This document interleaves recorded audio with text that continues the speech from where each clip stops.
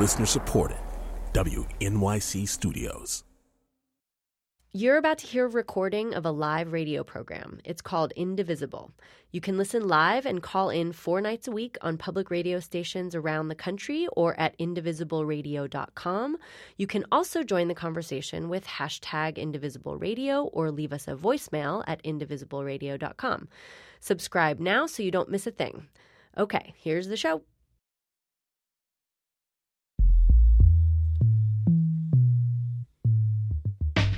This is Indivisible, public radio's national conversation about America in a time of change. I'm Carrie Miller, and tonight you're hearing Indivisible from the studios of Minnesota Public Radio in St. Paul, Minnesota. This show is a partnership between WNYC in New York and Minnesota Public Radio. For the next 14 weeks, I'll be exploring, with your input and your insight, the idea of identity in this new political landscape. How where we're from, what we do, where we live, how we worship, how we vote, shapes the way we see ourselves and how we see each other, and why those differences so often lead to misperceptions. I mean, think about it. I'm opening this conversation tonight from a place, the upper Midwest, that a lot of Beltway and coastal people think of as flyover land. Sure, it's all blizzards and farms and cheese curds up here. But the Midwest played a key role in electing Donald Trump, and lots of voters in typically blue Minnesota, particularly northern Minnesota, turned out for the president. So we may have more in common with red states than you'd expect. I think of what's going on in America as an information identity gap, and here's how I think it works. You live in a small town in Pennsylvania and you voted for Trump, that's all I need to know. You must be a sexist or a racist. Or you're a professional woman who lives in a city and supported Hillary Clinton, you're a limousine liberal anti-patriotic feminist. I mean, that's how these tropes go, right? These distorted stereotypes just don't work, but they persist. How do we change that? By doing exactly what we're going to do tonight, and you are the key to this. I want to hear from as many people in as many places of different political persuasions as we can find. So if you live in Ohio, you live in Oregon, you live in Chicago or Georgia or Texas or anywhere in between, and you voted for President Trump, are there things that people assume about you that you don't think are fair? If you voted for Hillary Clinton, are there misunderstandings about who you are and what you stand for, too? I'd ask that you keep your calls concise. We want to hear from as many people as we possibly can this hour. And here's the phone number, 844-745-8255. You can tweet me at Kerry, Kerri, NPR, hashtag Indivisible Radio. Here's the number again, 844-745-TALK or 8255. Get to me on Twitter. I've already been seeing a lot of you tweeting in. Love that. It's at Kerri, Kerri, NPR, hashtag Indivisible Radio. Our guest for the conversation, Jose Santos, is an anthropologist and a professor at Metro State here in the Twin Cities, and he's with me in the studio. And welcome. It's good to have you here. Thank you so much, Kerri. Reed Galen is a veteran of many Republican campaigns as a strategist and the author of The American Singularity, a guide through campaign 2016, and he's with us today from Salt Lake City, Utah. And Reed, welcome to you. It's good to have you on the show. Thanks for having me, Kerri. Reed, I thought we would take the cliches head on, and I framed them a bit in the introduction, but you know that the stereotype among Democrats of Trump voters is someone who's doesn't have high education, they're intolerant, they're sexist, they're isolationist. And I think this rightly infuriates the many people who voted for the president and don't think that really defines them. So where do the stereotypes come from? Well, I mean, I think that stereotypes are common and prolific because they tend to overgeneralize large groups of people, and they are a shorthand for people that, you know, may or may not be like us. I think that if you think back to politics, right, you know, back in the mid-2000s, we had, if you drove a Mercedes and you drank Chardonnay, you were a Democrat. And if you drove an F-150 and you drank Budweiser, you were a Republican. And so in politics, you know, especially as someone who has run many, many campaigns and worked on even more, you start to segment folks by these very generalized traits because it is trying to tell you something about what they will do when election time comes. Now, I think as far as the people that voted for President Trump, they are getting, I think, short shrift. Clearly, not everyone that voted for Donald Trump is a racist. Not everyone is a misogynist, and not everyone is a lower socioeconomic and lives in a town decimated by opioid abuse. Right? If you look at the voters for Donald Trump, they cut across certainly predominantly Anglo, but they did cut across socioeconomic and economic educational boundaries. And I think that, remember that in American politics, we are still very tribal. We only have two major choices, typically in elections, certainly in presidential elections, Republicans and Democrats. And for a lot of Republicans who, very well have known Hillary Clinton for decades and probably maybe disliked her for decades, she was an untenable choice, even if Donald Trump wasn't necessarily much better. And a lot of people come home, when November comes. And that happened, we know, in this election. Here's the other thing, Jose, that I think there is something satisfying in being able to say, I don't agree with your candidates' positions, and I think I know everything I need to know about you because I can label you. I think there's a feeling of superiority in some ways. There's a feeling of superiority and power. Right. I think the labeling, the identity stuff, it makes a couple of things easier. One, it makes it easier to navigate the world because you don't have to get to know anybody. You already know everything about them. You take one look, you already know. And we use little cues to do that, right? How they look, how they sound, maybe words that they say. Like they'll say, as a feminist, and boom, I already know everything I need to know so I can stop listening. Right. Right? Or, I'm a conservative, so boom, I don't need to listen to him anymore. So on the one hand, it's for navigating the social sphere in a kind of really easy way. And we do that in a lot of ways, right? Yeah. Not just in the arena of politics. No, not in politics. We do that day in, but day it's out. destructive in politics. Yeah, it's destructive in politics. It's destructive in the coffee shop. It's destructive on the street. Somebody comes up to you, looks a certain way, and asks for a quarter, you'll give it to him. Somebody else, you run to the other side of the street. And that's just how we work. But I think that the other thing that it does... and I really do believe this is part of why so much of this is going on, is it makes it easy for leaders to manipulate us. It makes it easy to hold these images up when you're in front of the crowd and say, hey, look, I'm dangling this caricature of people who are left over here or people who are right over here. So you're saying the politicians are using the stereotypes. I think leaders in general do that. Okay. Yeah. We could blame the politicians we have right now more than we blame politicians in the past. I don't know. We'd have to do a study on that or something. But it is something that leaders do because it really allows us to focus on this us and them thing. We got to take care of us. And in order to take care of us, we need a them to contrast ourselves with. We love to have something to blame when something hurts us, right? If my child dies, and I ask, why did my child have to die? It's not convenient for me. It doesn't help me at all to say, that just happens during surgery, right? There's no meaning there for me. I've got nothing to go with other than trying to let go, which is really hard.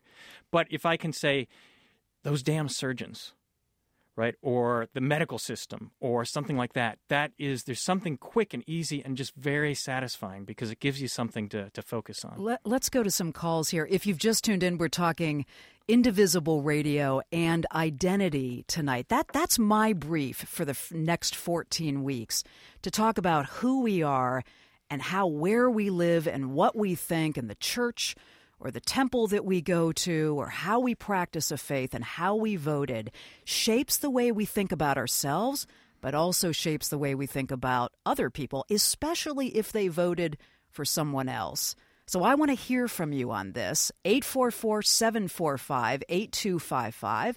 Find me on Twitter at Kerry, Kerri, NPR. Use the hashtag Indivisible Radio. To the phones, to Ravi in Atlanta. Hey, Ravi, hi. Hi, Kerry. How are you? Doing well. And what are you thinking about this?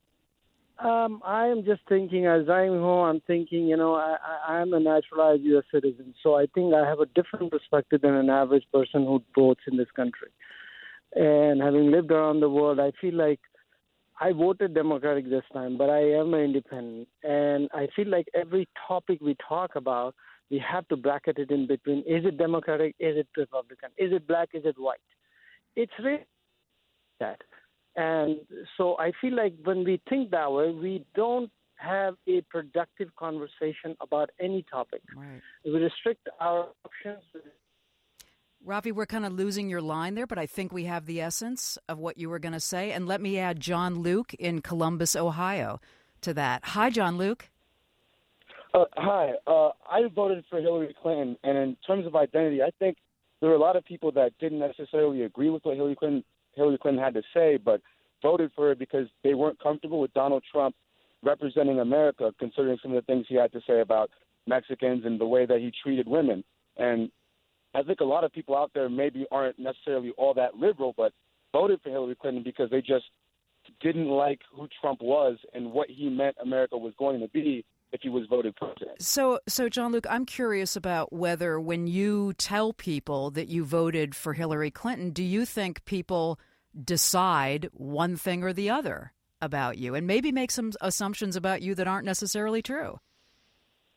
Yeah, I mean, I originally was a really big Bernie supporter, and I decided to vote for Hillary Clinton because I just couldn't stand who Trump was. And I think when people say that and hear that, they think, I guess I'm just a flat-out liberal, but I have, conservative views, and I'm someone I personally think I'm someone with a multifaceted viewpoint. And for someone to just tentpole me or to put me in a group just because of who I voted for, I think is unfair. Okay. I appreciate the call. So, Reed, what do you hear in Ravi and John Luke there? Well, I mean, I think a couple of things. One, in what John Luke said, I think is right, is that, if you look back at whether or not it was 1984 and the Reagan Revolution, where he took 49 states as a fairly conservative Republican, or 96 with Bill Clinton, or 2008 with Barack Obama, as I mentioned at the open, in presidential elections we're only given really two choices. Two viable choices, anyway. You might have the Greens and the Libertarians, and this year we had Evan McMullin, who was mostly a Mountain West candidate. But for the most part, you don't have any other options. So the idea that someone like Jean Luc said, "Well, look, I was a Bernie supporter, but I voted for Hillary because to me Trump just wasn't a viable option." Well, I mean, what he had a 50-50 shot, right? And so the idea that somehow now all of the beliefs that you might have in someone like Jean Luc are suddenly attributed to him because he happened to vote for Hillary Clinton instead of Donald Trump, I think is a painting with far too broad a brush. And I think with Ravi's from Ravi's perspective, he's absolutely right. Look, I mean, I think that if whatever the issue might be, and I think we can see a number of them now popping up as Donald Trump has taken office and Republicans control Congress, there are lots of things that Democrats were probably in favor of when Barack Obama was in office. But now that there are things that Donald Trump and Republicans are in favor of, even if Democrats 6 months ago might have been in favor of those same things, because they are lockstep in opposition to Trump and the Republicans, it doesn't matter whether or not their opinion changed.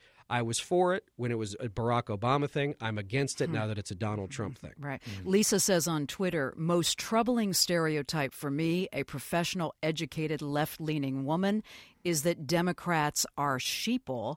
And another listener on Twitter here, Raymond says, I see the view of the liberal who doesn't work hard. I grew up on a farm. I have the scars to prove it, but I also have a grad degree. I think we're hearing some stereotypes there. Here's the other thing, Jose. I heard from some people on Twitter this afternoon when I was tweeting out some of this, and I heard from people saying, I don't think there's anything wrong with assuming that because voters tolerate some of the language that Donald Trump used, some of the racism that he displayed and some of the campaigning, that I can make a conclusion that these are voters who tolerate that, and that tells me something about them. Well, what does it tell us?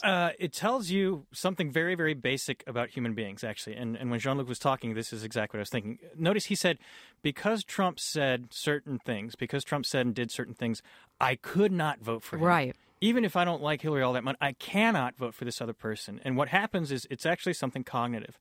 So that for Jean-Luc, Trump did something. He transcended, he violated something sacred. something sacred, something so important that it is inviolable, right? You shouldn't mess with that. It's off limits, man. You can't do those things because this thing is so special. And so I think part of the shock that a lot of liberals had is that, oh my God, how can you win when you violated something sacred? Here's the thing. I've heard Trump supporters say the same thing in reverse. Absolutely. I couldn't vote for Hillary because of, she did this or she did that. And so what you're dealing with is like these competing notions of sacred. And when somebody violates the sacred, right, to put it in blunt terms, they're an infidel or they're a defiler. Okay, or something so like that. you are using some religious terms here, though, but you also mean this at a personal values level and I think, too, right? Yeah, and that's probably one of the problems with the word sacred, because people immediately think of church or something like that. I'm actually talking about something cognitive, that your brain certainly has certain things that are like, no, man, you just don't do that, right? For some people, it's things that you would say to a kid, you would say to an adult, but you don't say that to a kid. You just don't do that, right? And so when somebody does, you're like, whoa, whoa, whoa, whoa, whoa, man, what do you think you're doing, right? And we don't all have the same notion of what that thing is, but both of these candidates were crossing it, right? And so once somebody crosses that line, they immediately, in your head, are like, they are just the bad guy. Let me go back to the phones here to Rick in Boston. Hey, Rick, hi. Thanks for waiting. Hey, how's it going? Yeah, no problem. So I'll try to make this quick. So I work in a field that we work with Planned Parenthood and their affiliates. I work for the office of Larry Nabisco, and people think that because I'm affiliated with them, I would vote for Hillary, but I'm just really into the whole wall idea, and I think Donald Trump is just a little cutie. He's just really cute, and I want to kiss him. Okay, Rick, I'm not quite sure where you're going with that, but okay. Rick was saying, I work in the white-collar field. I work with Planned Parenthood. I think he was going to add I'd voted for Trump. Let me go to Kathy in Reading, Pennsylvania.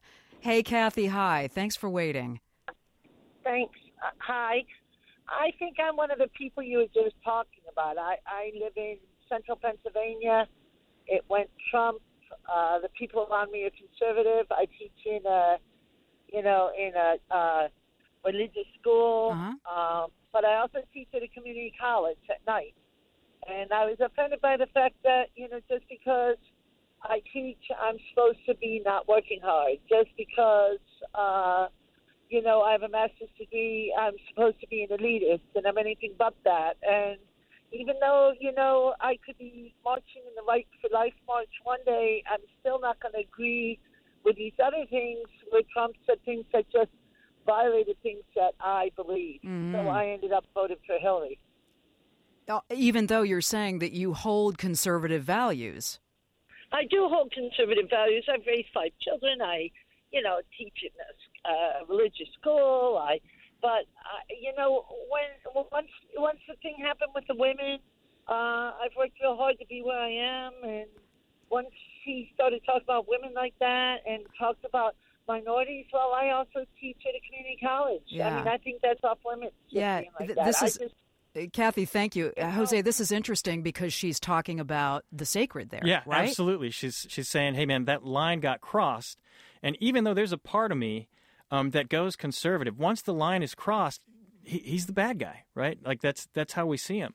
And Hillary did the same thing for other people. One thing she said, I noticed when she was talking about, she works in education, so people see her as like she don't work hard. She doesn't have, right? Like these kinds of stereotypes govern our interactions all the time, right? She's got to navigate that world. And the only thing she had to do with it this time was her vote. You're listening to Indivisible Radio. I'm Carrie Miller. We're coming to you tonight from the studios of Minnesota Public Radio in St. Paul, Minnesota, and we're talking about identity. I want to hear from you tonight if you're in Ohio, Oregon, Chicago, Georgia, Texas, anywhere in between, about the misinformation, the misperceptions that people believe about you because you voted one way or the other. Talk to me about that tonight.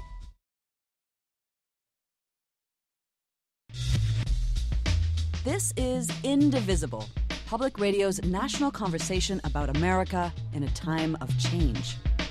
And I think we're hearing about that change tonight. I'm Carrie Miller, and Indivisible Radio coming to you tonight from the studios of Minnesota Public Radio in St. Paul, Minnesota. This show is a partnership between WNYC in New York and Minnesota Public Radio. And my frame for the next 14 weeks, for the first 100 days of the Trump administration, is about identity, which is what makes it so great that I'm hearing from so many of you in so many different places. Reach us tonight by phone 844-745-8255. We want as large and wide of a cross-section of America as we can get in this conversation. You can tweet me. I hope you will. It's at Kerry, Kerri, NPR. Use the hashtag Indivisible Radio. My guest for our conversation tonight on misperceptions, depending on who we voted for, kind of distorted cliches, this identity information gap that I think we're in the midst of.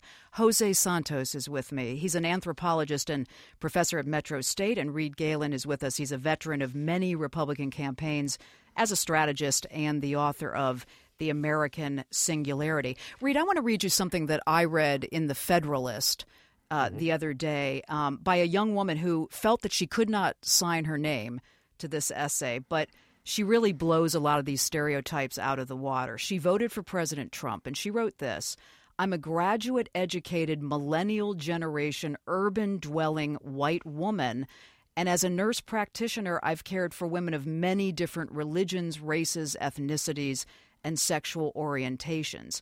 I'm also a silent Donald Trump supporter. And when I read that, I thought, well, there were apparently a lot of silent Donald Trump supporters out there who didn't feel like they could be open about it for some of the reasons that we're talking about tonight. What's your take on that? Well, sure. I mean, I think that this young woman is a perfect example. She voted for Donald Trump, whatever ultimately her reasoning was. But my guess is whatever city she lives in her cohort of friends, my guess is that there's on any given night, whether or not they're sitting around having dinner or just hanging out having a cup of coffee, probably an inordinate amount of Donald Trump bashing. And I think it's too bad that she probably sits there quietly as she listens. Maybe she laughs along with some of the jokes that they might tell about the president. But the idea that we are now in a place where even among friends and cohorts, you can't have a difference of opinion because that suddenly now excludes you, not just from the discussion, but from the group, I think shows you really where we are, which is people are now starting to self-select into places that are safe based on their belief systems. And the more of that happens, the more that we shield ourselves, the bigger and thicker a shell we build so that it becomes even more difficult for those groups to come together, for osmosis to occur, to share ideas. And I think that she's a perfect example of what we're seeing as Donald Trump starts his presidency. Jose, I was at the gym last night and a friend pulled me aside. She'd heard me talking about this and she said, I'm one of those people that you're talking about. I would never tell people in this circle of friends that we have, or really anybody outside of my house, that I voted for Donald Trump. How do we get past that? I'll tell you a little story, actually. So I've been doing diversity work at the university for maybe 6 years now, right, since I got there. So I've become kind of a person I'm proud to say that people will come to, right? So I've had people come to me when a professor says something really horrible, right, something racist. I've had people come to me when people who are veterans and somebody says something, makes a joke about PTSD, they'll come to me, right? And that's something I feel really great about. Well, just this past week, somebody came to me, please let me talk to you, and seemed extraordinarily anxious. And we get in my office, and they close the door, and it says, I'm conservative. I'm a conservative, right? And all of a sudden, there's this huge reversal, right? Because we're like, oh, I thought this was supposed to work the other way around. Right. What's common to all these things is that experience of terror, of realizing, oh my God, my identity is marked. My identity is marked. Oh my God. For a lot of people, I think it's the first time that's ever happened to them, right? Really? And it's so terrifying to deal with, that sense of isolation, that sense that you've got like this mark on you, that if other people know, right? That there's going to be all this backlash against you, right? And you're imagining the worst case scenario. I think that's where fear really has its powers. When you're imagining the worst thing possible, I'm not going to have any friends anymore, or my coworkers are going to do this, that, and the other. And I think what politicians are good at is feeding stuff like that. Right, feeding that fear, putting out more stuff. The press will put out things. This woman had this list of things of like, oh my God, do you know what they've done to Tea Party people in the past? You know what they've done to, from all over the country. And she was carrying around all these little fact sheets that she had in case she ever needed to defend herself. Wow. Right, in case of attack. So I think it's a social phenomenon. Human beings do it. It's nasty. It's cruel, and that's the times we live in. And I think the thing that angers me the most is we don't have to do that. But we didn't bother to learn any other way. To the phones to Bill, right here in Minneapolis. Hey, Bill. Hi. Thanks for waiting. Oh, that's not a problem at all. Yeah, no.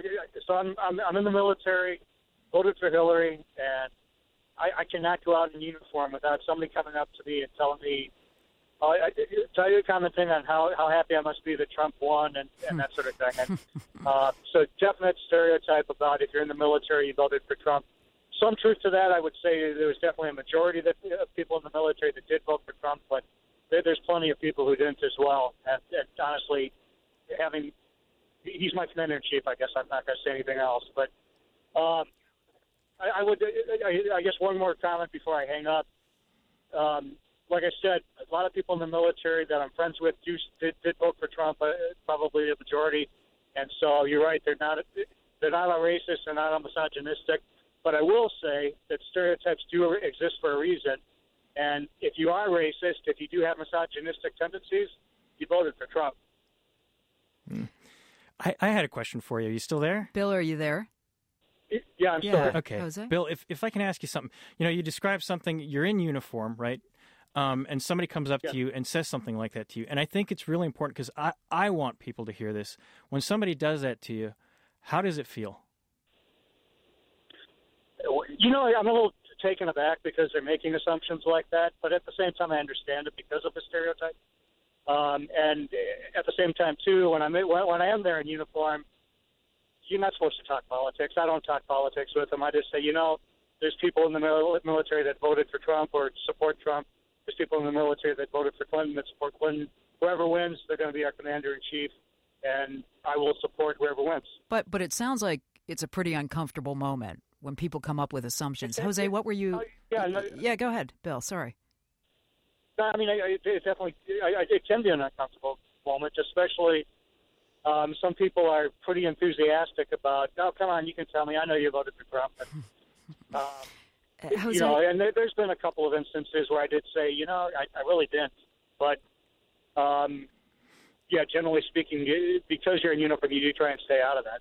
Bill, I appreciate the call. Jose, what were you getting at there? That I think once people realize, this is happening to Bill, right? Like he seems like a decent guy, right? And you make this assumption, and not only are you saying something rude to this guy, you're totally wrong.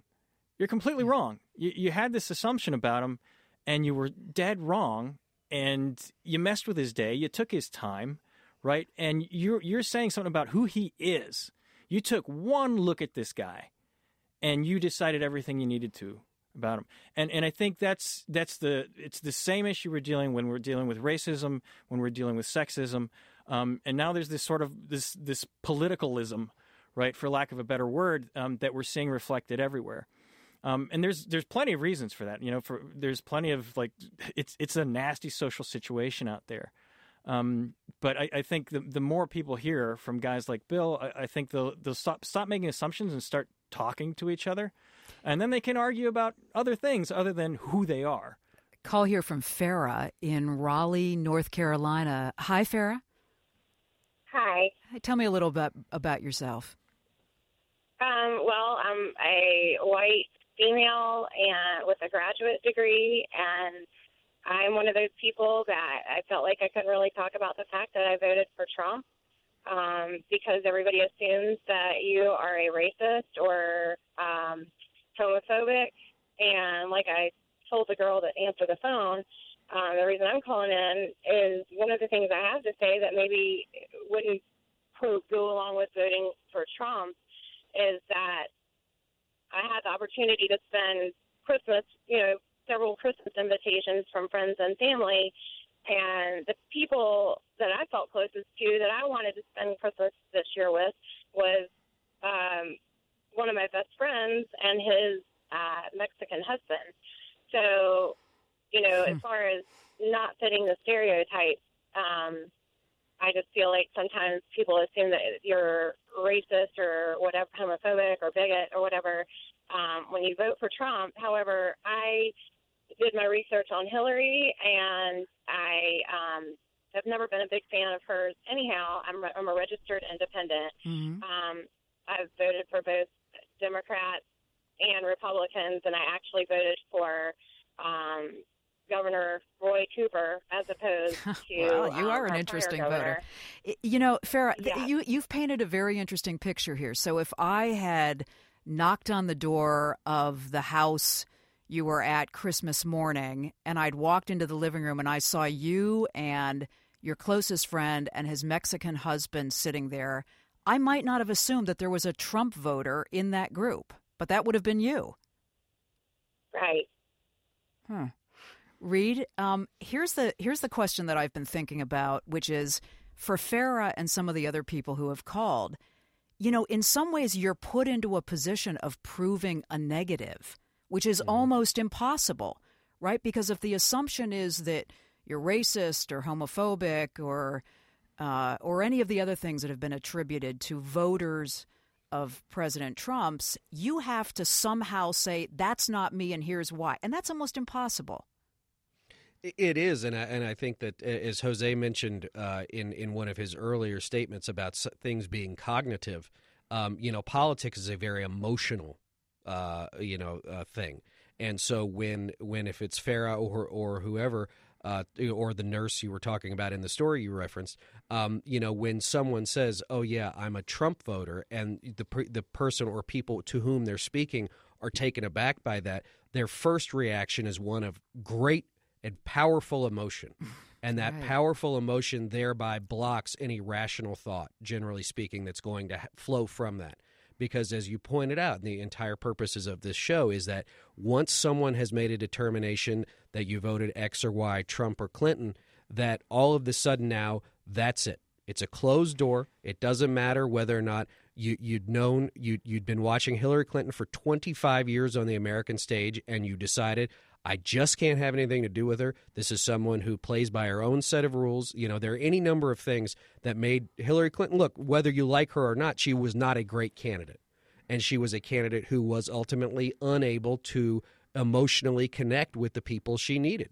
Donald Trump was able to do that. He hit a very core emotional nerve with the people that voted for him, and they voted for him passionately. And the people that turned out for him turned out in places like the blue wall that we discussed, and Hillary Clinton loses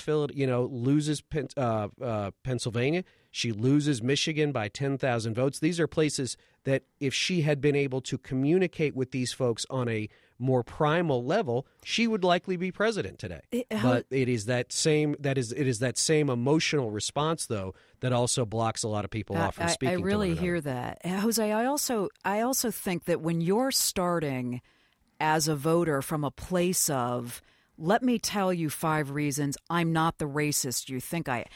The openness is gone, basically. The thing I hate about it is, back to your identity gap thing, is people will argue endlessly, and there's no resolving it, because the problem they have with each other is who the other person is.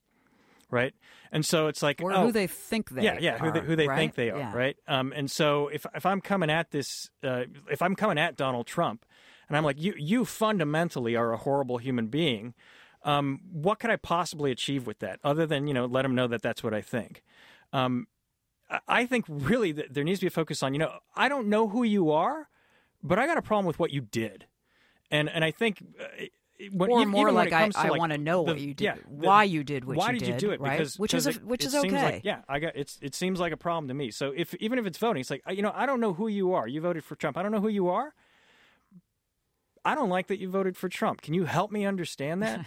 Right, and that's a completely different conversation. Right. We don't do that. Then I need to know I already know everything I thought I knew about you. Because I already know what I'm doing, and right. what I'm doing is yelling at a wall. Right, I'm yelling at a mirror, which is the image that I put up of you, and it's endless. And I think that's exactly what happened in the debates between Hillary and Donald. It was an identity clash, and it wasn't a debate in the traditional sense of the term. But I also think that's not what people wanted to see. They wanted to see the identity fight.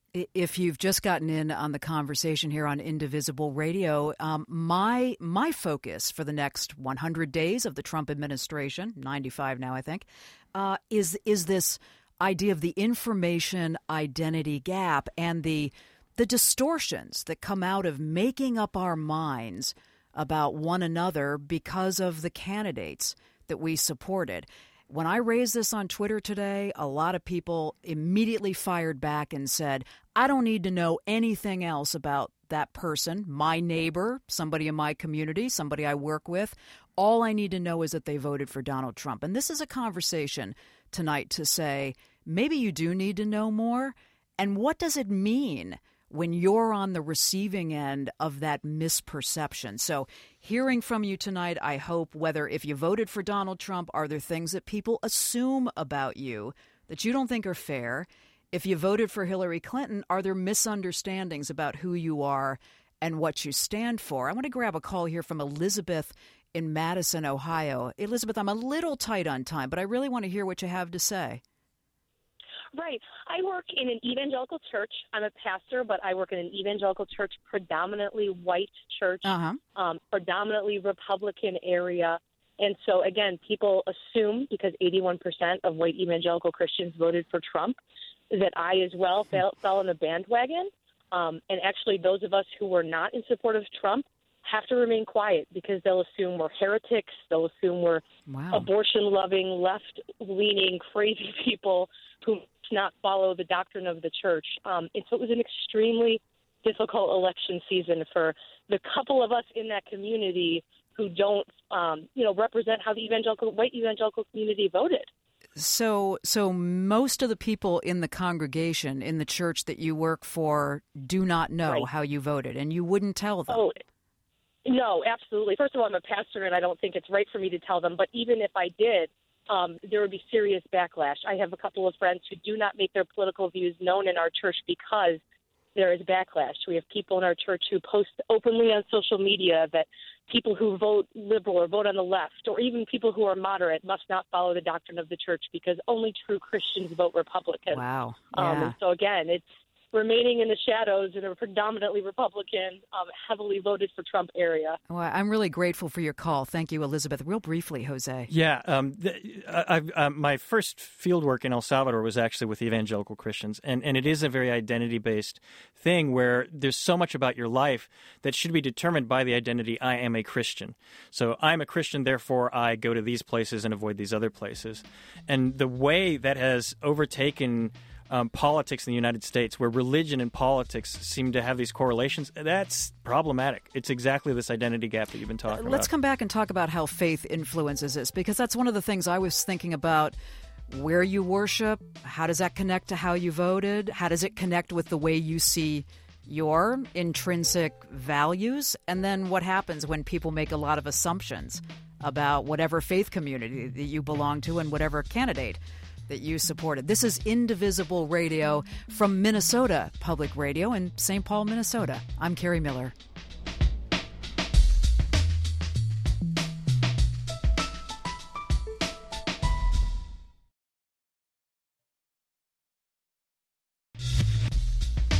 This is Indivisible, Public Radio's national conversation about America in a time of change. I'm Carrie Miller, Indivisible Radio, coming to you tonight from Minnesota Public Radio.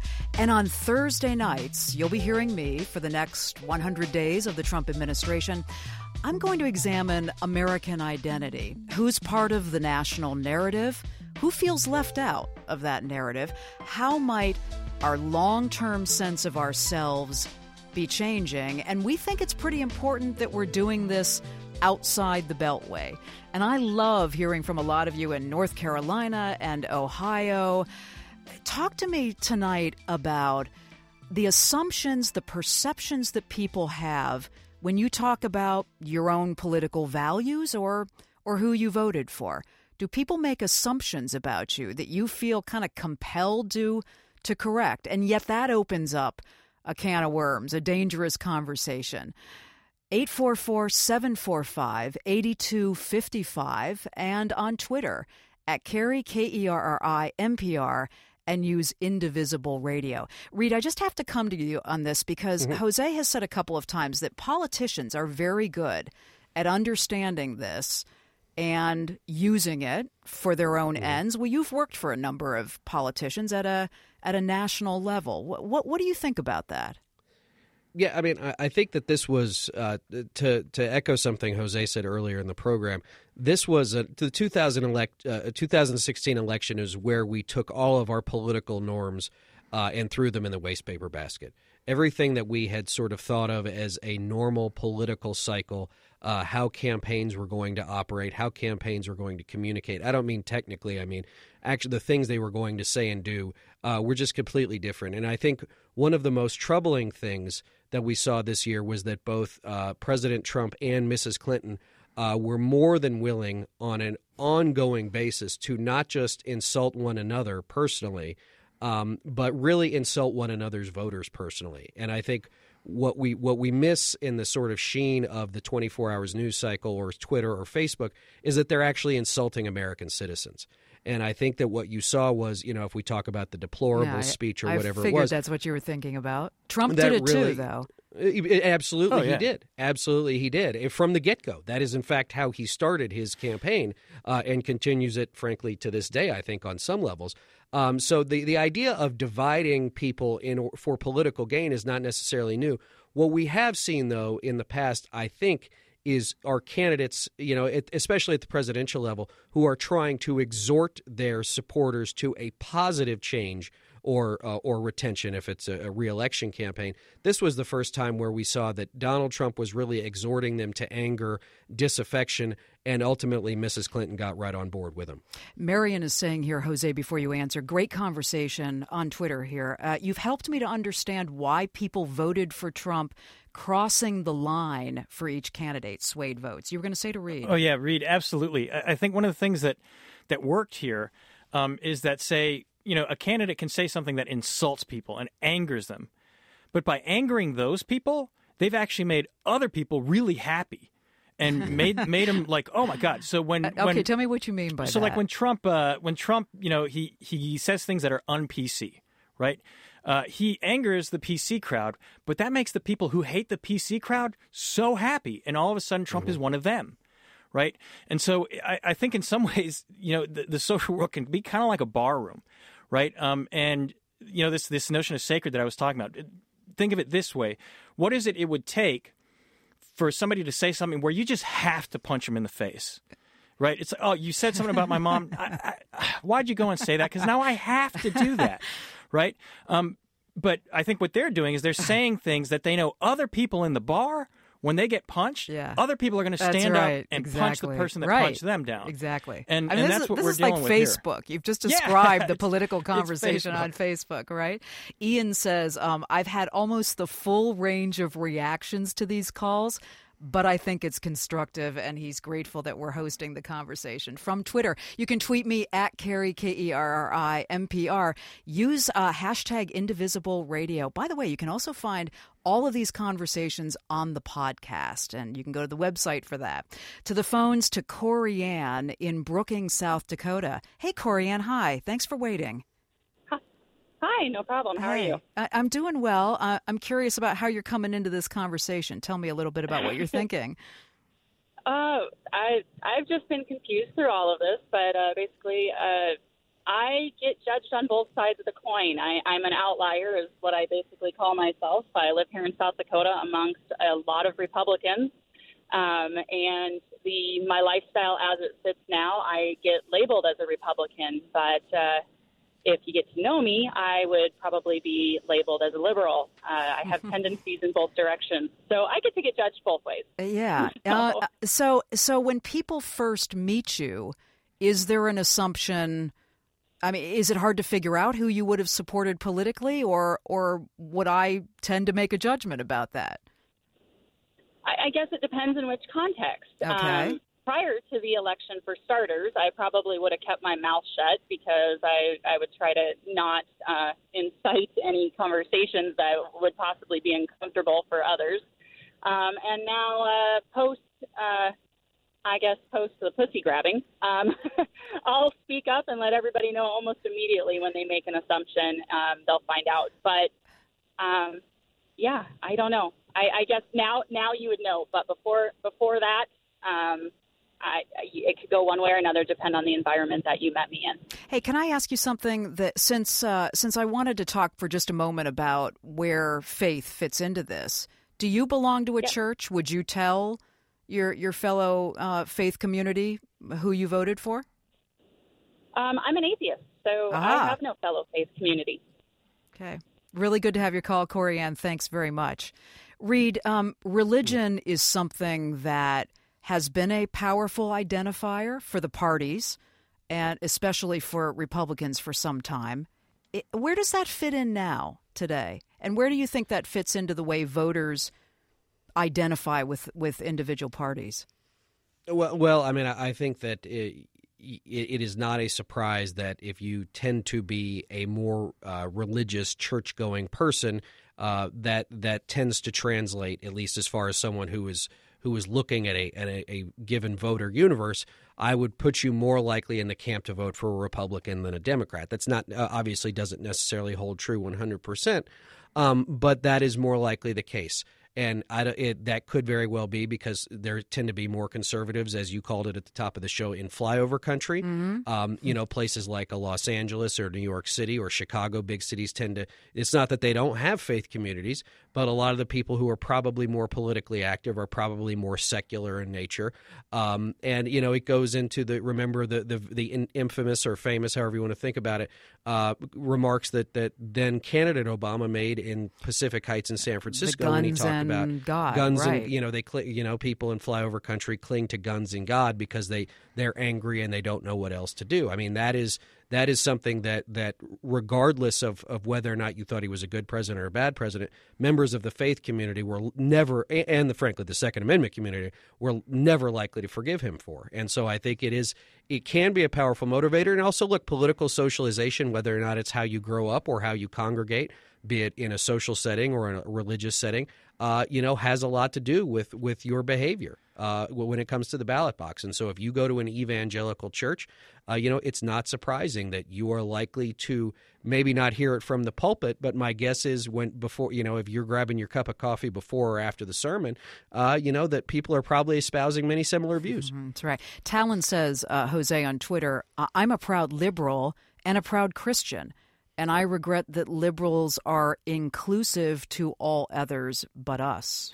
I would really caution us when we're having the discussion about religion, because it is one of those things where we just do the identity gap thing. So, when we're talking about religion, notice we just started talking about how we can expect X or we can expect Y.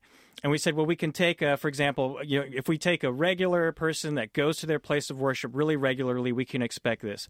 Well, what about a Muslim person that goes to their place of worship regularly, right? And notice that we just assumed when we said the word religion, right? We we went right to Christianity. Yeah, we did. Right, that's exactly what we did, right. And I think that's part of what the person that just tweeted to you was trying to say. We've got all these assumptions about religion. And I think it's partly because, one, the loudest voices are the ones we associate the most. One of the quickest growing groups of people in the country are people that say that they are spiritual but not religious. And for an anthropologist, these are the nuns, aren't they?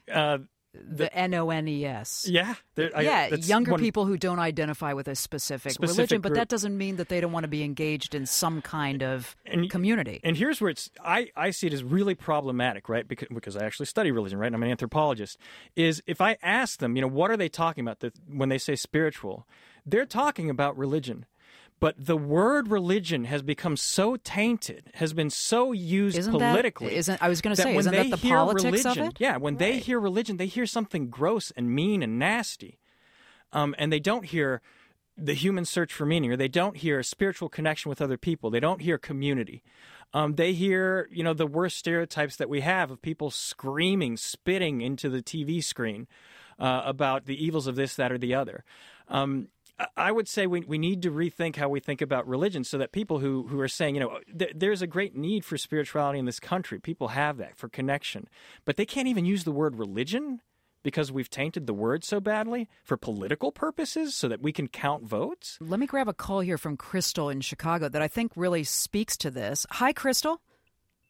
Hi, how are you? Doing well. I was weighing in on everything that everyone was saying.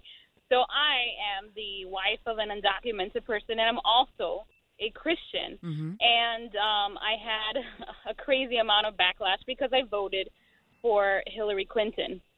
Now, that didn't mean, I was assumed, and I was even accused of being pro-abortion and of this and of that. And I even had, friends of mine or fellow churchgoers judge me because, as soon as someone posted, I remember saying something about weighing racism and abortion.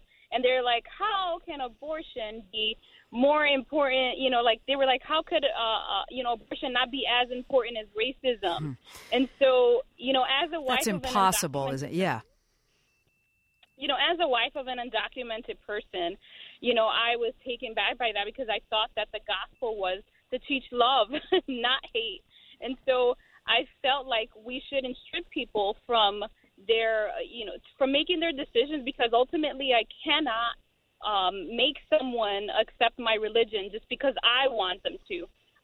It has to be freely. And I don't think that, that sharing hate and fighting amongst each other was constructive, especially to people who are not religious. And if we want to get our message across of love, it shouldn't have been that way. Crystal, I'm curious about, just as maybe you're not talking openly about who you voted for, how many people do you feel like you can tell about your own personal family situation?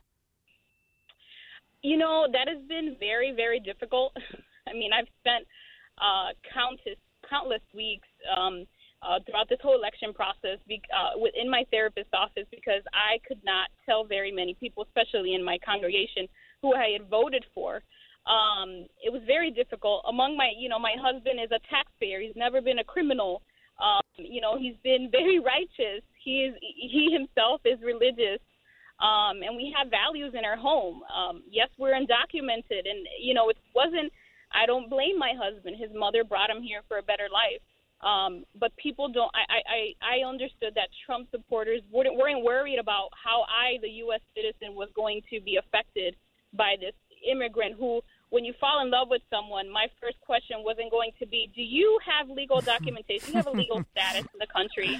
And, it was very difficult for me to be able to share, and I haven't with too many people what our situation is, and I also feel that my stories like mine are the face of our country, and I felt that we were being demonized by immigrants or undocumented people, with the stereotypes of that they were this or they were that and they were criminals and all the things that the president has said. And I do think that because of those things that he said, their minds started to think, and they were like, well, why didn't your husband just go through the process like everyone else did? Well, and Crystal, by the way, I'm so glad you heard the show and you had a chance to call in. But, Jose, this is why I asked whether she feels like she can tell people about his lack of documentation, because there are a lot of assumptions that get made when you tell somebody that. Absolutely. Right? Crystal, are you still there? Yes, I'm here. Crystal, I mean, you're very brave because you put forth one of those identities, undocumented, and that's one of the identities that we're talking about, that people have all the assumptions about and are ready to do anything and everything simply because of that identity. And people feel they need to defend themselves constantly if you're undocumented. I'd like to just give you a second. Now that people are listening, I'm just going to ask you a question. I just want you to say what's true to you, so that people know who you are, a little bit about you. What is sacred to you? I think that what is sacred to me is family. My family is sacred to me. My husband is a part of me. I am a U.S. citizen, and he is undocumented. and I chose to love him. I didn't know he was who he was initially, but I believe that I knew that who he was as a person, and that was important to me. And for me, my family is sacred, and if that requires an undocumented person being part of this sacred part of my life, then so be it. Thank you so much. What do you hear in that answer? I hear a guy in a bar who says, "Hey, you don't get to talk about my family. If you talk about my family, I will punch you in the face." And I like that guy. That's what I hear. Yeah, I would protect her family too. Reed, how about you?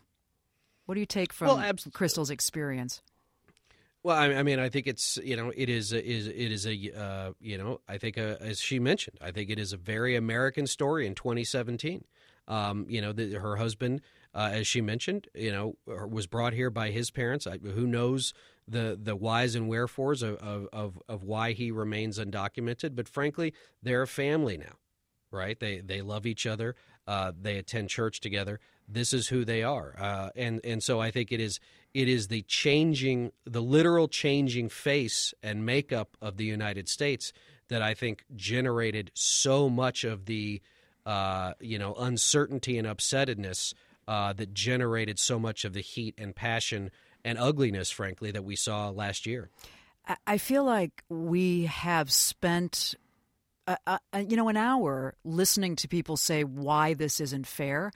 I think we need another conversation at some point through these 14 weeks about, and now what do you do about it, right? Yeah. Because we didn't really have a chance to get to that, but I want to get to that because I know there are ways you can have civil conversations. Yeah, and I think we talked about, what are the assumptions people make about us? And I think the next step is, what are the assumptions I'm making about people? Yeah. Right? And Reed points out, there's all this change going on, and it causes people to freak out. And when people freak out, they go with what they think they know.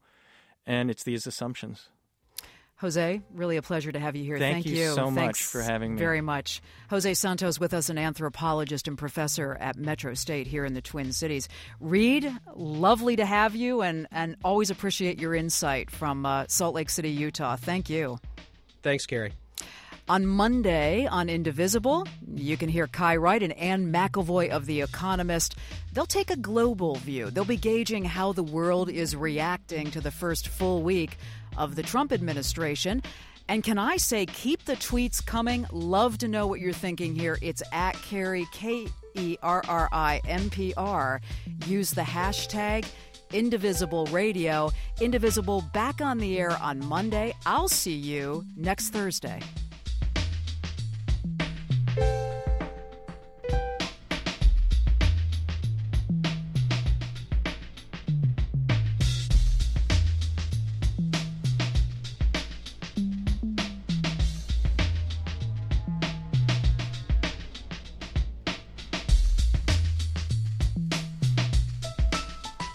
If you like the Indivisible podcast, rate and review it and tell your friends. And thanks for listening.